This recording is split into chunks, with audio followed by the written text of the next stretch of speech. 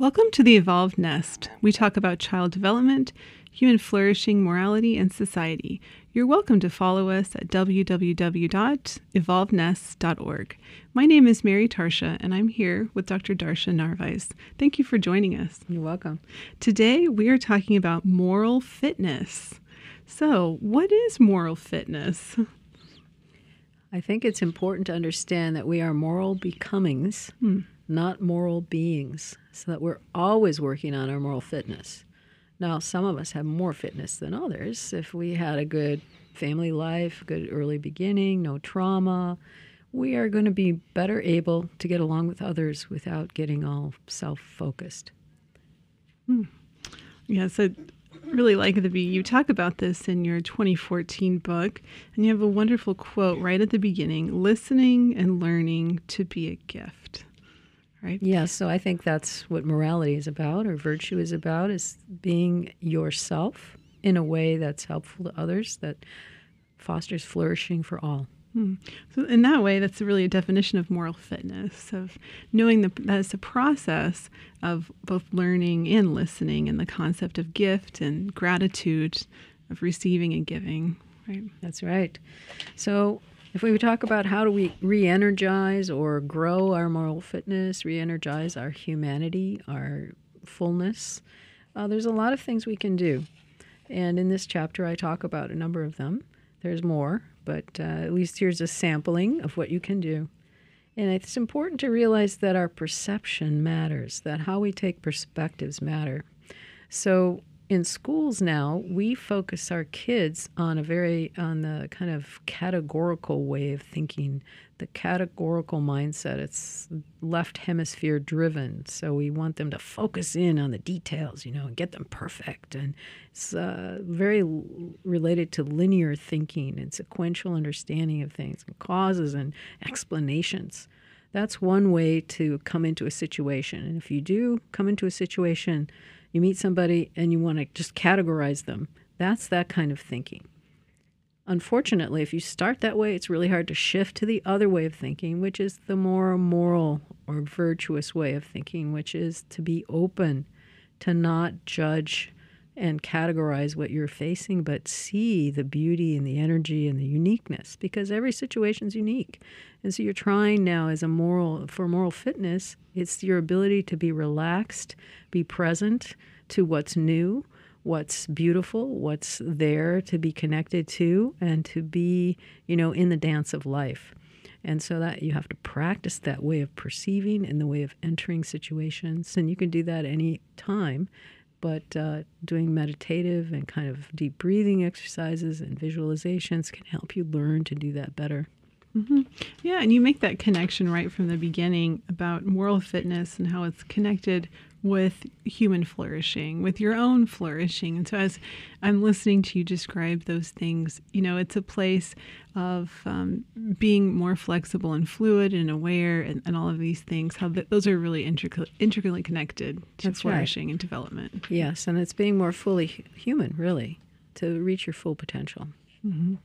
Yep, absolutely. And so can we talk a little bit about the process of awakening these things, of awakening that human essence? Yes, and I label this developmental, ethical, ecological practice. DEEP. How's that for an acronym? Okay, DEEP. What does DEEP rely on? Well, and what does it entail? Well, there's several steps that I point out that you can take up in order to foster your moral fitness. These are developmental, and so it takes a while. You go step by step, inch by inch, and sometimes a few inches backwards as you help yourself learn to be more morally fit, more virtuous, more in the moment, more compassionate, more attuned. And so one of the really important things is to have a mentor or multiple mentors. These don't have to be real-life people. It could be authors of books. That could be people in a video, I suppose, if you follow a set of practices that they give you the guidance you need for the moment. And actually, I think sometimes just walking down the street and saying hello to someone and having a conversation, you can get guidance from that too. So I think that because I kind of go right hemisphere on my view of the world, everything's connected, and you can get information anywhere, really, for your self-development. And I think mentoring can come across from strangers as well. I remember a story you one time told about that in a blog about someone that you knew and that received some mentorship while they were at a gas station, right? About encouraging them to go to college, something along those lines. That's right. That was for my husband when he was a middle schooler. Yes, and he hadn't even thought about college because he grew up in a working class neighborhood, and that's not what you did. You went to the steel workers. You became a steel worker. So, yeah, that planted the seed. So people are planting seeds we're doing it in one another all the time. So that's why you want to be in the right mindset of being open and compassionate, because you're planting seeds wherever you go based on your kind of mood, your orientation, your perception, what kind of mindset you're in. Mm-hmm. Yeah, so the first step is finding a mentor or establishing a relationship with a mentor. And then what about the next step? And just to say, sure. Just being open to mentorship maybe is this broader way of talking about it. So it doesn't have to be a particular relationship, because sometimes people have a hard time finding the mentor, but just being open to being mentored by the universe, essentially. Mm-hmm. Right, which goes back to the quote at the beginning of the chapter about learning, learning to be a gift and learning to receive from others, right? So that stance and that kind of that open disposition to be learning from others around you. That's right. So then the second step would be to immerse yourself in a growth group, to be around people who want to grow, who are oriented to flourishing, to developing their spirits, their uniqueness, and providing their gifts to the world. And one place for that can be 12-step programs. I mean, sometimes they focus on the traumas and things, but there are ways to use these groups like there's different kinds out there, to use them as a source for growing, because we all need a community of support. Mm-hmm.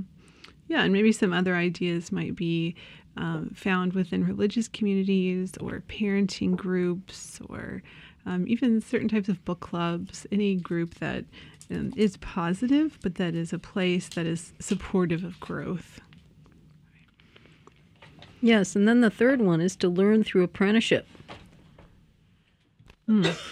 Right, which is in the sense of learning from being immersed in a novice to expert relationship, right? So that someone has more experience than you is helping you in that process.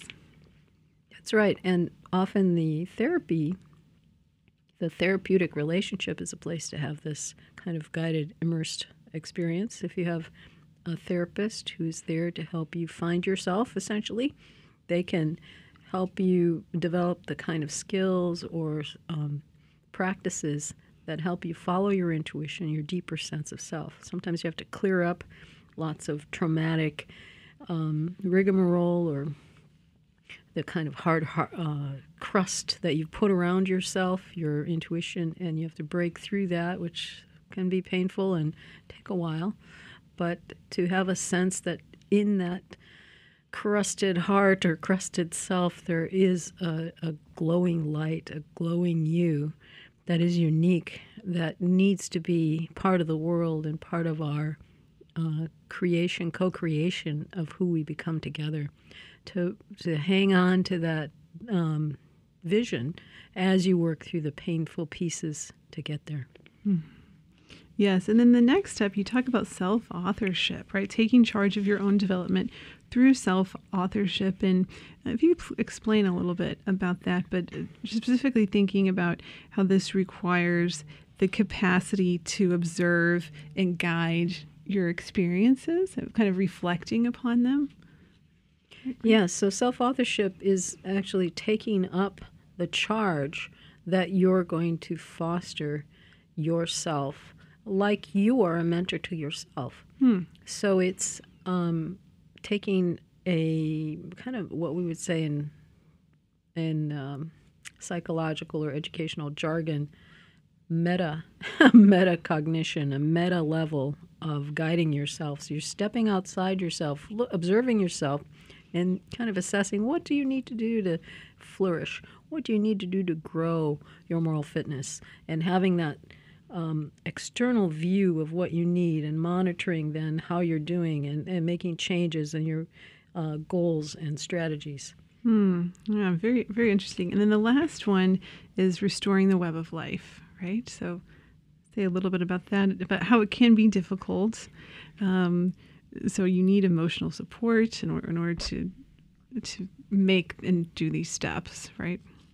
Yeah, so the web of life is to realize that you're not alone. Your ancestors brought you here. So you have, back in time, vertically, you are connected to all of life. I had a guest speaker the other day in class, and he asked the students, do you sweat? And they said, yeah. Where does your sweat go? Into the air. And then what? Comes down in rain.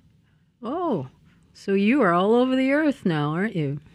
So in a way, horizontally, we are, and this is vertically, sorry, I got them mixed up. So vertically, we are connected already all over the place, because our cells are drifting off into the air. And, just this is actually physiologically true at the physical level of life, but it's also spiritually true. And then horizontally, through the tree of life, we are connected to everything else.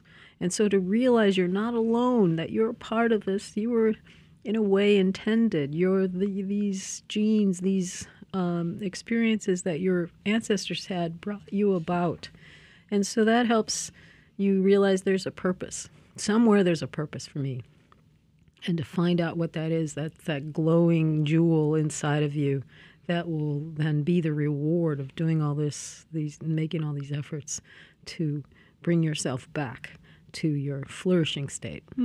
Yes, I mean, it seems like that is really something that we're challenged with more so than ever maybe in our culture now, is just so many feeling isolated or not connected to the larger community within our neighborhoods, or because maybe traumas have happened in the community, so afraid of more violence and feeling more disconnected.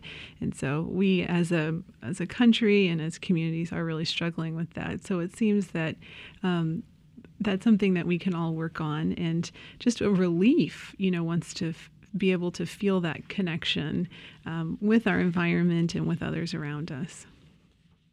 Let's just do one more thing. I think we'll have to cover the rest of the deep practices later in another podcast, but let me just say a little bit more of the self-directed authorship. You need to help yourself learn to go on the path that's going to lead you to your flourishing. And so you have to really immerse yourself in your possibilities, I think. Possibilities for who you're going to become. So look and feel and sense what the options are for you. Maybe you wanted to be a basketball player, but you're only 5 feet tall. So, maybe pick something else that's actually matches up with what your strengths are, what your basic capacities are. And figure out where those places are to go that's going to foster those things that are attracting you. Joseph Campbell, the mythologist, used to say, follow your bliss. So getting in tune with your intuitive, deeper heart sense is really your bliss. And if you follow that inner voice, it's going to lead you in a way that's going to foster flourishing in you, but then also the community. So it's the moral fitness approach is a step-by-step approach, but you have to get in tune with that voice and then start to practice the things in that area that you've selected. So whatever it is that's attracting you now, try to reach that whatever that hill top is, but you're going to have to get there by practicing all sorts of skills. If you're going to climb the mountain, you've got to get the equipment, you've got to get your body ready for it, you've got to do all sorts of things, get advice about what's the best way to get to the top of that mountain, and then you've got to practice all the things you need to do to get your body ready for it, practice procedures that are going to lead you to do it well and properly. and then, practice until you're able to get up to that mountaintop. So there's ways to think about structuring your self-development in terms of immersing yourself in what it looks like, picking out the skills that you need to learn for that, practicing the procedures of the sets of skills, and then doing it in different situations, which is what we talk about when we talk about ethical skills. So if you're learning how to cook, you want to watch cooks. You want to see what they do. And maybe you want to learn how to make soup. Well, then you're going to have to watch how to make soup. You've got to make the white sauce. You've got to roast the flour and add the liquid slowly and with fat. And there's certain steps you have to do in order to make a good white sauce for the base of the soup. And then you want to, learn how to mix that in with the vegetables or the meat or brown the meat and so on until you can make this kind of soup. And then you practice again to make that kind of soup. And then you build your skills little by little by little, expanding your repertoire. Oh, yeah, really fascinating. So it's a process and an ongoing process, and one that takes continual skill development. That's what I hear you saying, correct? That's right. Yeah, so it's not learned all in one day. That's right. No, you want to be a master pianist. It's not going to happen next week. Yes, and another thing that brings to mind is you were talking about how it promotes your own flourishing, but also for those around you, is the concept of the good for all, or the common good. So not just benefiting you and your life, but also as it becomes a gift, right, to those around you as well. Right, and so that's that right hemisphere way of viewing the world, where you feel connected, you know you're connected, and now how are you going to honor that connection and make sure that yourself is developing in a way, is blossoming in a way that's actually honoring the connections that you have. Yeah, very wise. Well, thank you so much, Dr. Narvaez, for that helpful teaching and description on moral fitness. We look forward to being with you next time.